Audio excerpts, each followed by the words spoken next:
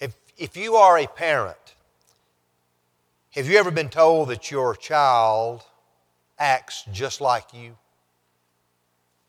And when you heard that, what was the context? Wasn't good, was it? Wasn't good what your child was doing. Most of my son David's, which he's not here today, I wish he was, most of his growing up years, I heard that over and over and over again. He would do something and I'd get all upset, irritated, ready to get him, and my dad would say something. I know another little boy who used to act that way. And my mother's favorite line was, "He's just like you." Never said that when he did something good. Always said that when he was getting into something. Who are you like?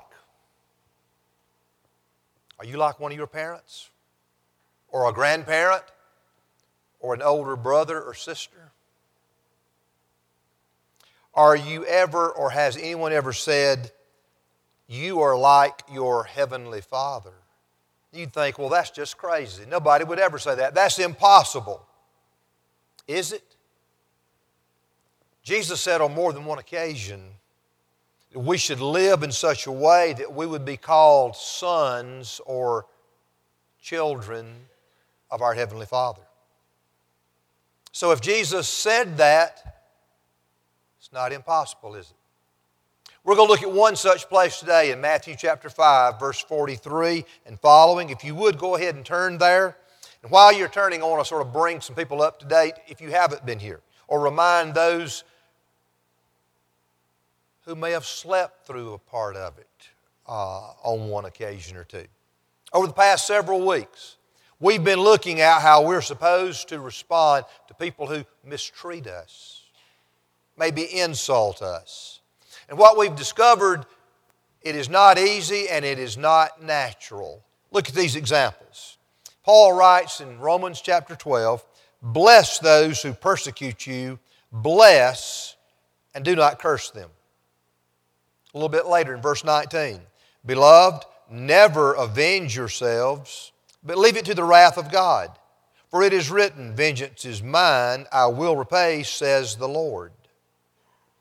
And then we saw this from Matthew chapter 5, verse 38 and 39, what Jesus said.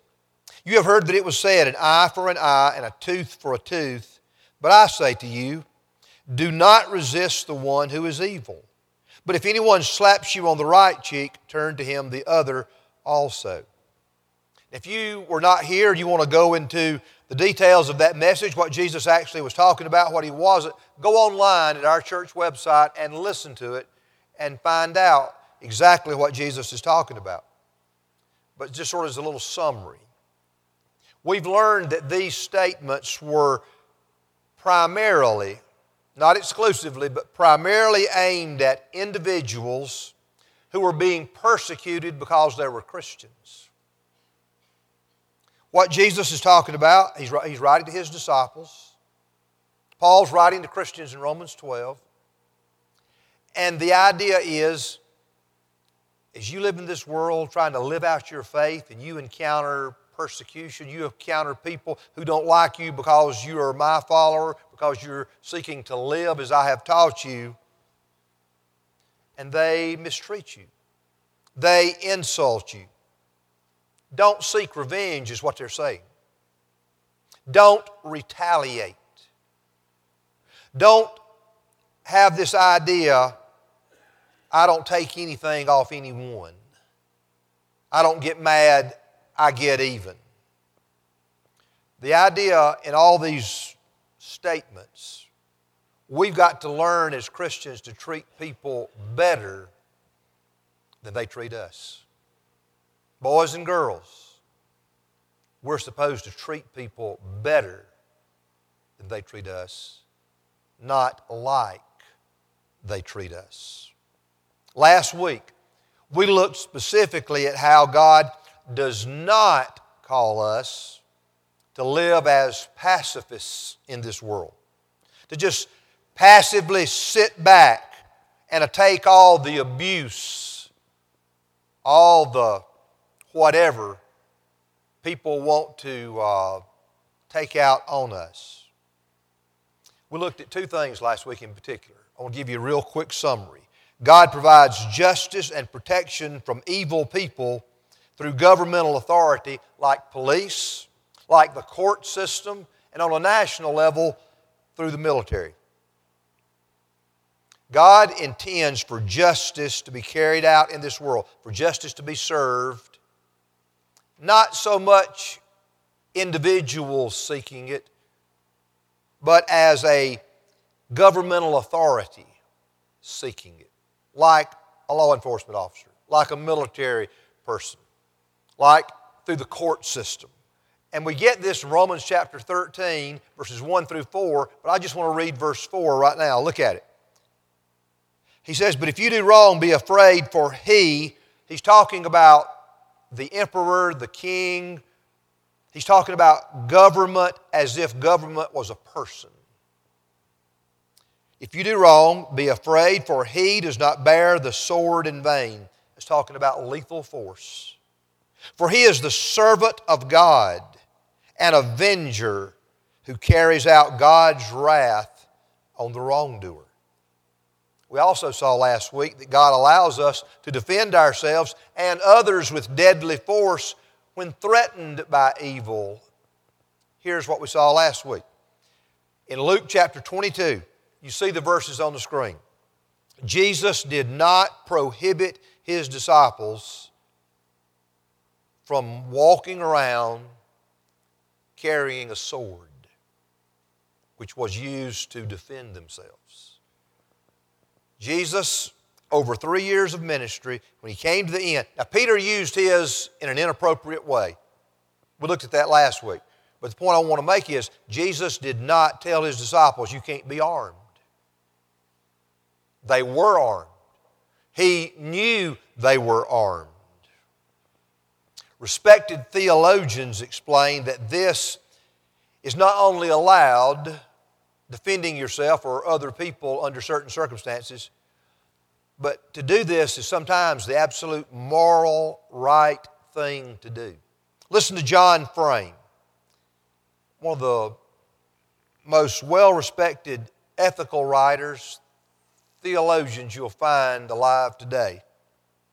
He says, if someone seeks to kill you or a family member and there is no help available, it is right for you to ward off the attack by force if necessary. Individuals may sometimes fight or even kill to preserve a life, but they should not use force. They should not use more force than is necessary in a given situation. Norman Geisler is another well-respected writer on ethics. He, along with J.P. Moreland, they make an even stronger statement. Look at what they say. To permit murder when one could have prevented it is morally wrong. To allow a rape when one could have been hindered is an evil. To watch an act of cruelty to children without trying to intervene is morally inexcusable. In brief, not resisting evil is an evil of omission. And an evil of omission can be just as evil as an evil of commission. Any man who refuses to protect his wife and children against a violent intruder fails them morally. There's a time and there's a place. We should pray that it never happens when Christians should act with force to protect someone, to protect their own life, and it's morally right. It's not just something that can be done, it's the morally right thing to do. God provides a way for us in this world, even as us as Christians, to seek justice, to be protected from evil people who have no respect for human life, no respect for morality or authority. That's important to understand. But most of us will live our entire lives, and our enemies will never be such evil people as I just described. Most of us, we have enemies who may insult us, who may mistreat us, who may abuse us, who may take advantage of us, who may persecute us because we're Christians, but they don't really threaten our life or our family or our community, our country. The way we interact with enemies is what Jesus says in Matthew 5:43 as the general rule for us as individuals. So let's look at it. Matthew 5:43. You have heard that it was said, you shall love your neighbor and hate your enemy.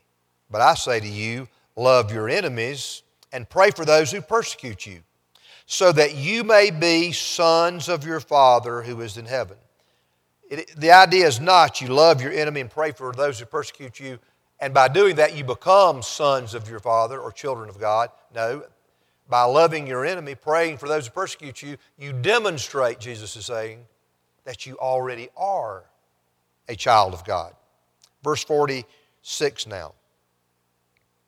Now back up, verse 45.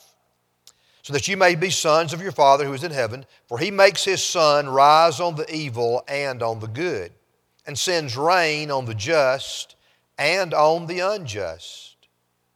For if you love those who love you, what reward do you have? Do not even the tax collectors do the same? And if you greet only your brothers, he's talking about a greeting, not just, hey, how you doing, but a Jewish greeting of peace, of shalom. You're really wishing well, wholeness, a good quality of life on someone. It's a heartfelt kind of expression. Look at it again. And if you greet only your brothers, what more are you doing than others? Do not even the Gentiles do the same?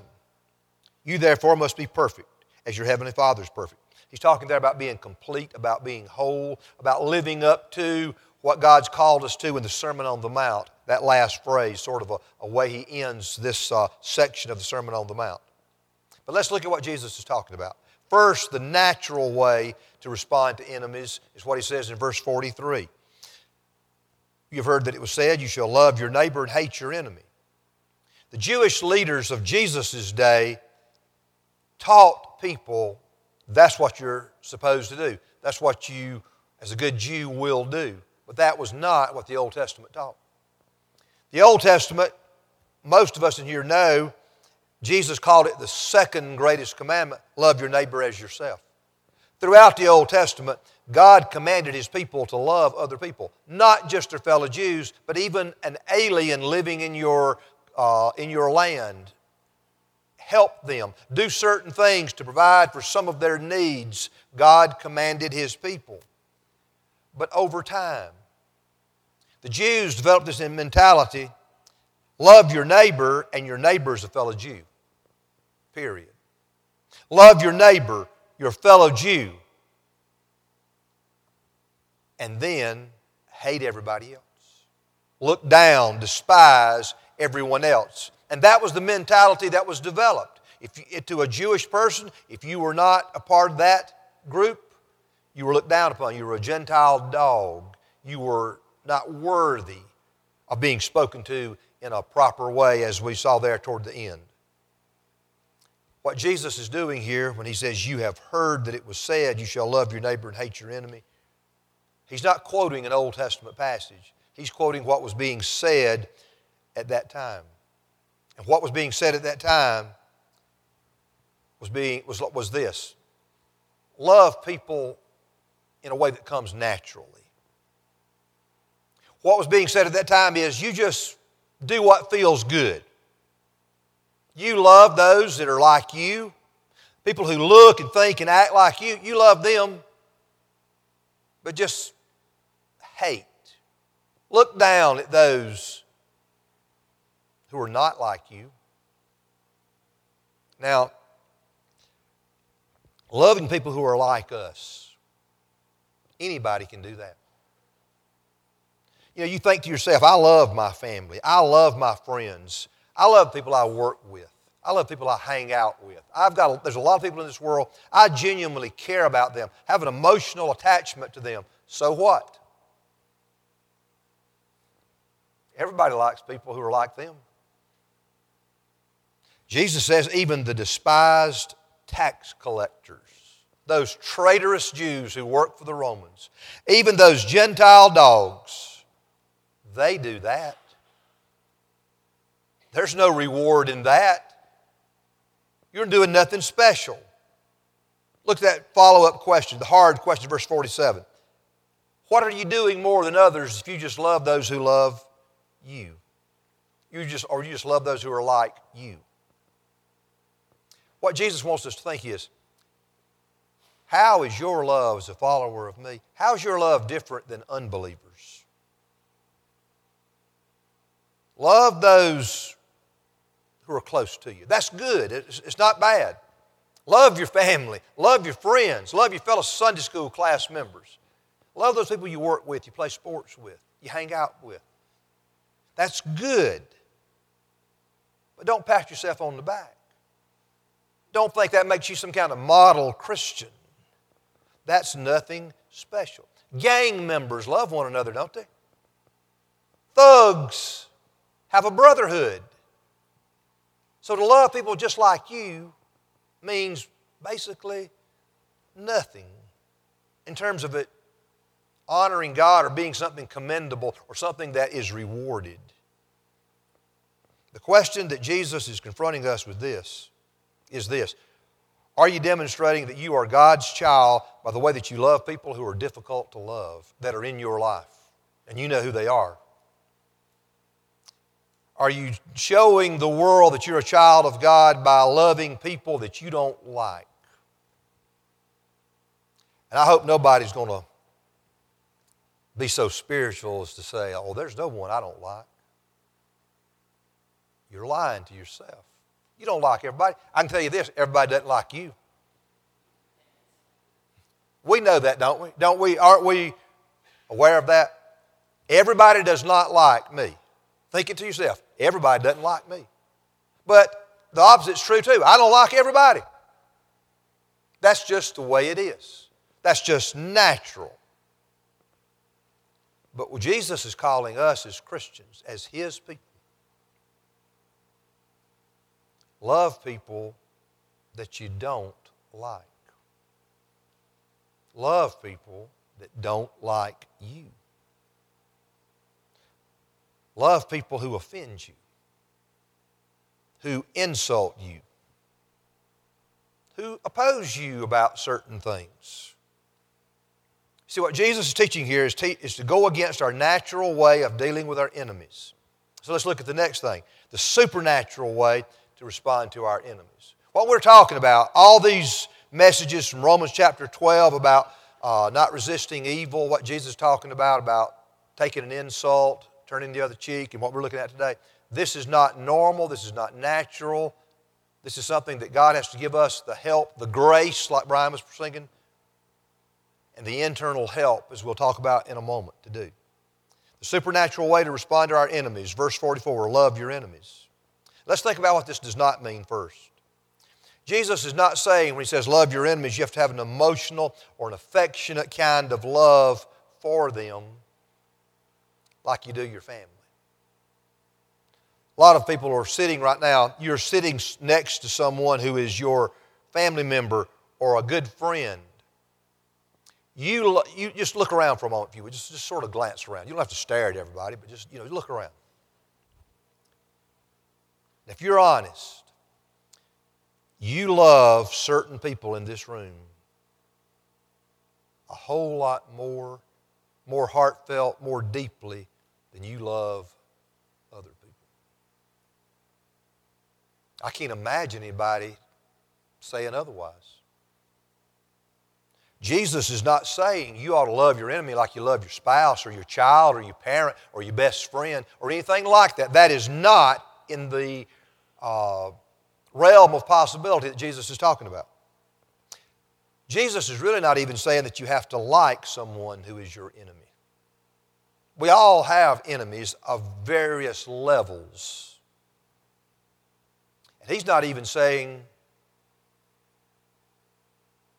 don't let them be enemies. You hear this? He says, love your enemy. You identify this person is an enemy. This person maybe has something against me. They do stuff to me. They hurt me. You don't have an emotional feeling toward them. You don't like them. What Jesus is saying here when he says love your enemies is, he's saying have a self-giving type of love for them. A love that seeks their good even when they don't seek your good. A love that meets a person's need. Jesus is not telling us to feel good about our enemy, but he is telling us to do good to our enemies. I think one good way to explain this or illustrate this, Kent Hughes is a pastor. He wrote about a book on Sermon on the Mount.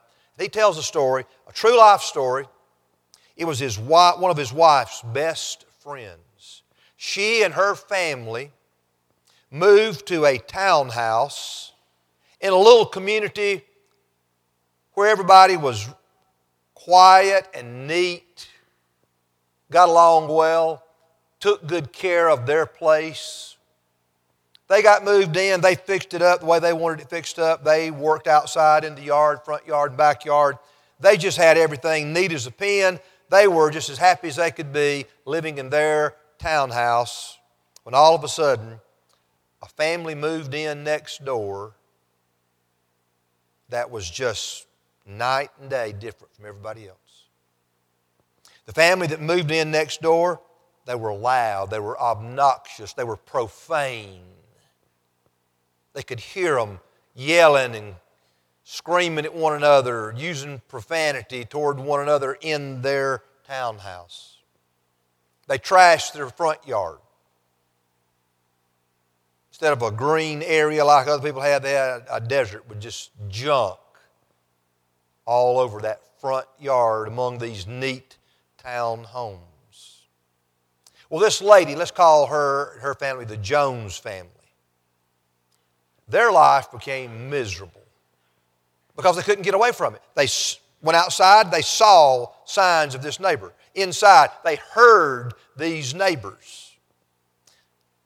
Hughes said the final straw for the Jones family is when the boys of the Weil family climbed over the backyard fence and spray painted orange paint on the Jones family patio wall, where everything was neat and clean and fresh looking. He says that Ms. Jones was just absolutely enraged. She not only did not like these neighbors, but she expressed that to God. She was a committed Christian.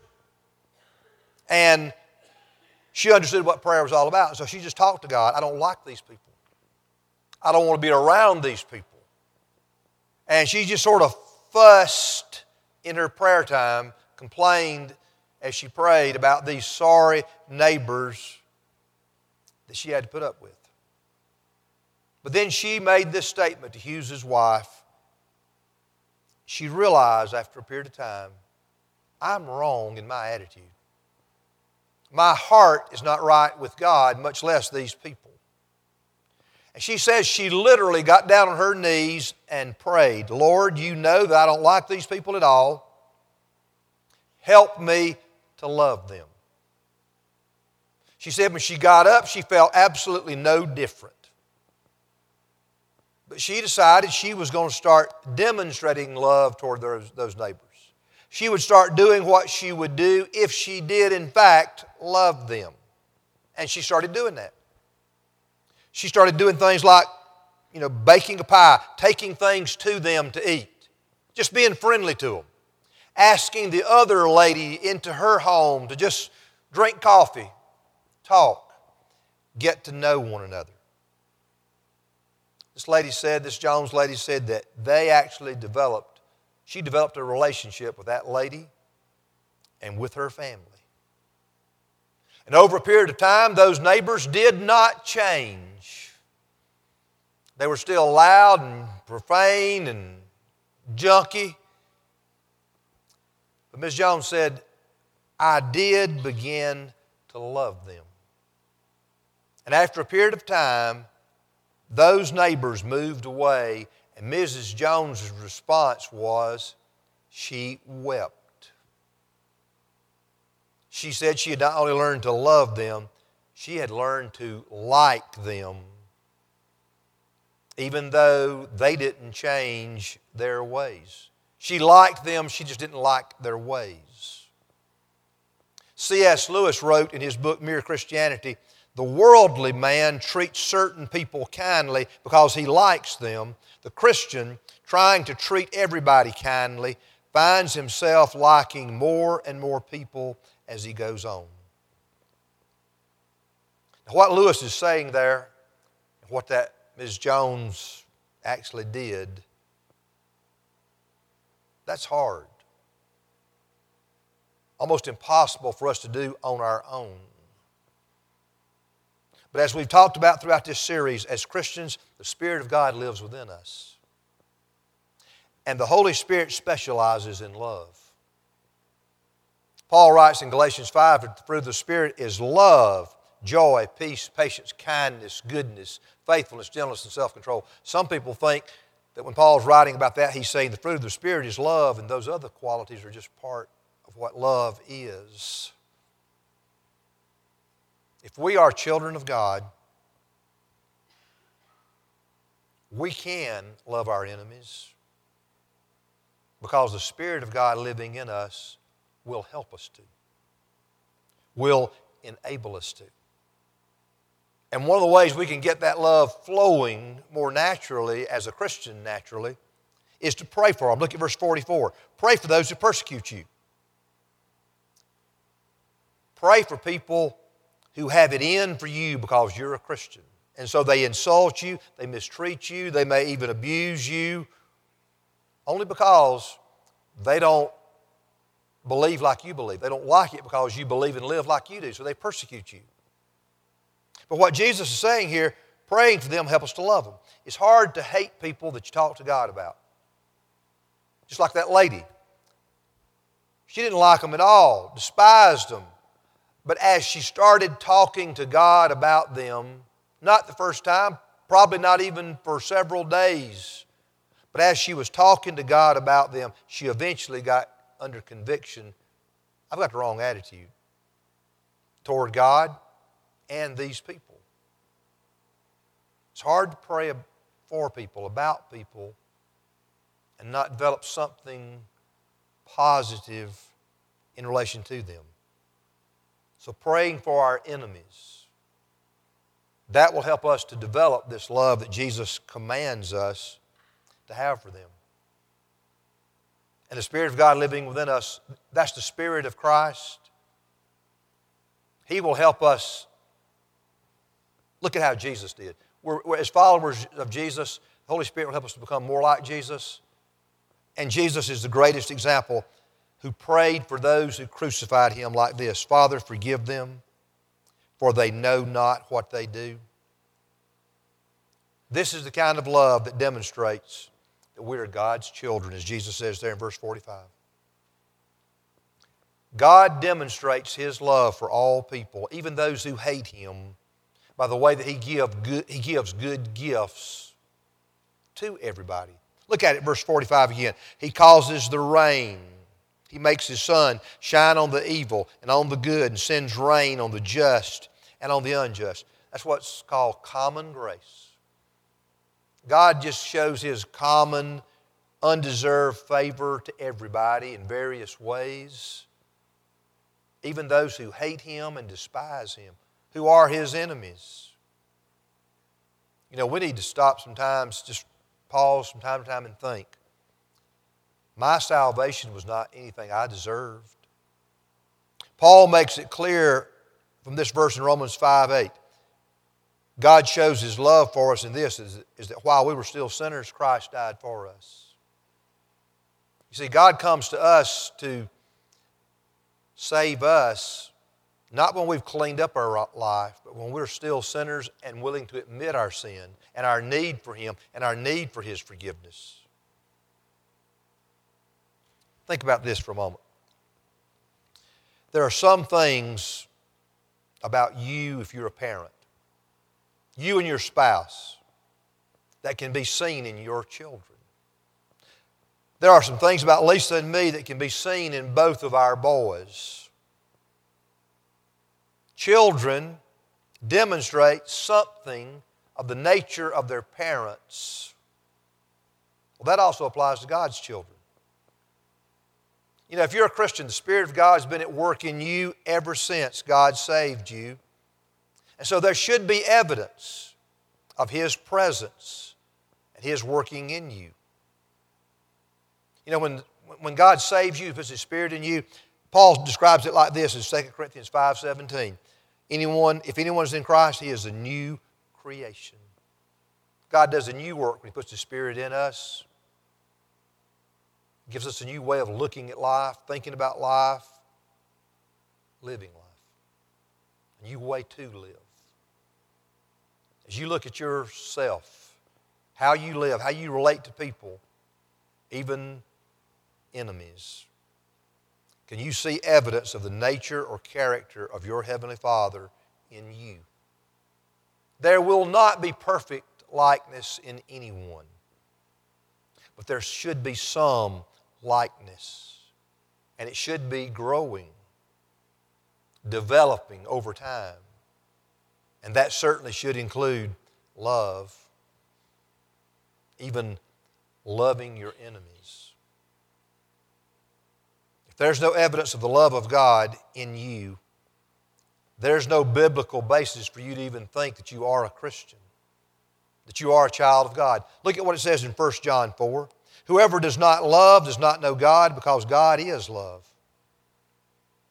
So let me just ask you right here. Is God your Heavenly Father? Are you sure?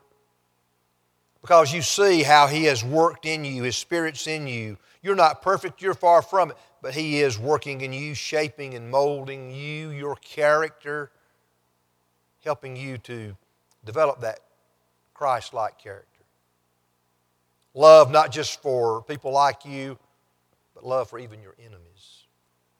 You know, if there's no signs in your life and that bothers you, you think to yourself, I don't see any evidence, but I would like to be. I want to be a child of God.